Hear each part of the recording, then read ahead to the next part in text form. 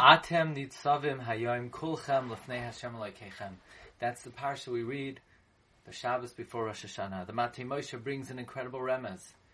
Atem nitzavim hayom is b'gematria lamoid l'slichos, to get up for slichos, indicating that the week before Rosh Hashanah we get up early to say slichos. Now, there's an amazing comment of the Magen Avraham, and the Magen Avraham is not found on Hilchos Slichos. Rather, it's found in Siman Peiches, Sivkat and Gimel, quoted in the Sefer Oitzer Plais HaTorah, on the words B'yamim Noiraim. When do Yamim Noiraim begin? Says the Magen Avraham, from the first day of Slichos and on, it's considered Yamim Noiraim for all manners.